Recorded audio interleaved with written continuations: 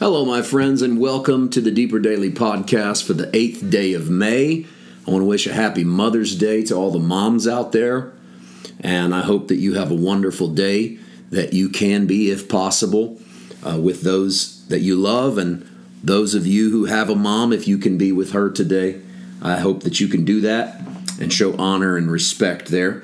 Let's jump into 1 Timothy chapter 1. Of course, I honor verbally. I don't sometimes feel like I have to do this when I know I'm going to see people face to face, but I am actually going to get to see my mom on Mother's Day. My mom and my wife are the two best moms I know, and they are both. I'm going to get to be with both of them today as we celebrate Lucas's college graduation this afternoon in Crete, Nebraska. He's graduating from Doane University, and we all get to be together, so it's going to be a great day.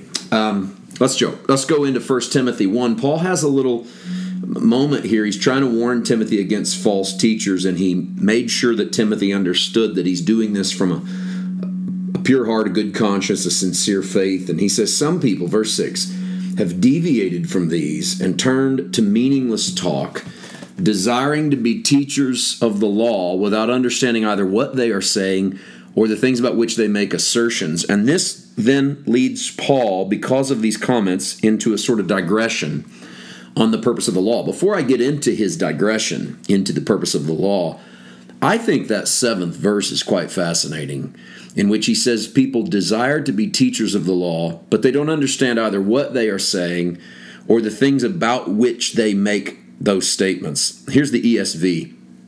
Desiring to be teachers of the law without understanding either what they are saying or the things about which they make confident assertions. And so you kind of put all that together, and to me it says this. Paul is warning Timothy, going, listen, there are going to be people who come to you and they want to teach the law, but they don't understand the law, and then he digresses into what the purpose of the law is. And it tells me that Paul was dealing with a world in which people were preaching the law for purposes that it did not exist, because he'll digress into telling us that the law could be used legitimately, but you're to use it on the guilty. And it tells me that if you're warning a pastor about those who want to teach the law, but they don't really know what they're doing, and here's what the law actually does, then people that teach the law that don't know what they're doing are typically teaching the law to believers. And they're teaching the law as a means of righteousness. And they're teaching it as a means of obey and receive favor. Obey the law, receive the anointing. Obey the law, God's good to you.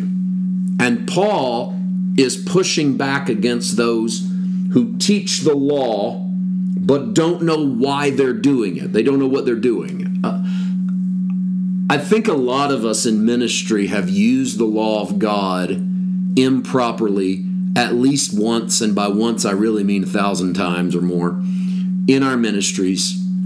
And I think people do it even when they are quote-unquote preaching grace sometimes, because it can be so easy to slip into this idea that if people will do the right thing, they will receive the right thing. And the reason why that line is sometimes so difficult to keep from crossing is because we do actually teach. We have to teach people that good works is part of what they're created for.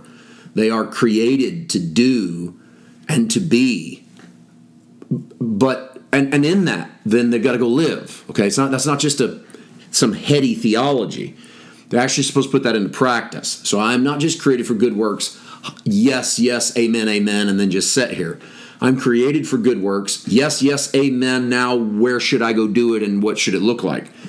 And the line there is not crossing over into, yes, yes, amen, I'm created for good works. Look how good my works are. Surely God's going to bless me now. And it's easy to cross into that, and I think sometimes we cross into it. We don't even know we've crossed into it, because people in church have an almost, especially in the grace community, they have an almost PTSD against performance teaching. And so if they hear any of it, they either bristle back and can't receive the good that comes with the teaching, because performance teaching is not bad. Performance teaching for righteousness is bad. Performance teaching for favor is bad.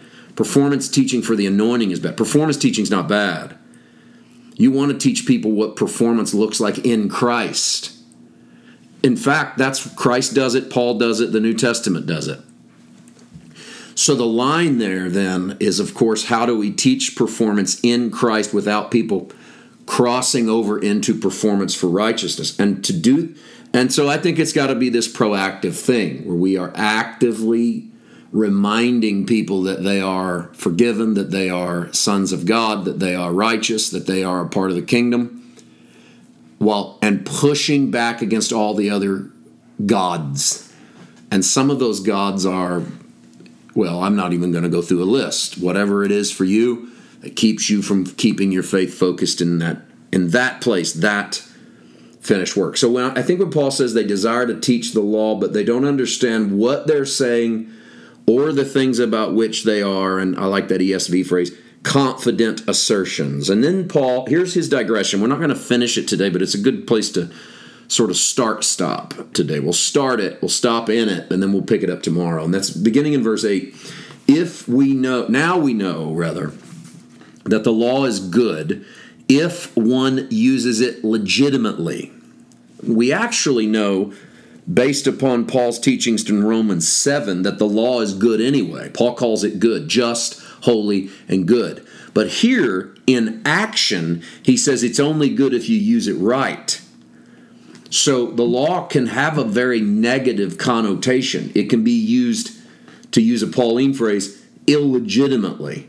So tomorrow, I want to talk about what Paul talks about, beginning in verse 8, and he runs it down through about verse 11, and that's the legitimate uses of the law and the illegitimate uses of the law. And we concentrate in our circles of grace so much on the illegitimate uses of the law that I don't know that we spend enough time talking about the legitimate uses of the law.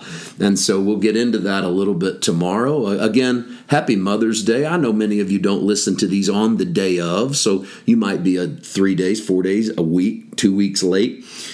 However, this gives you some context as to where we are and when these things are happening. I hope you have a fantastic rest of your day, and we'll see you again tomorrow. God bless.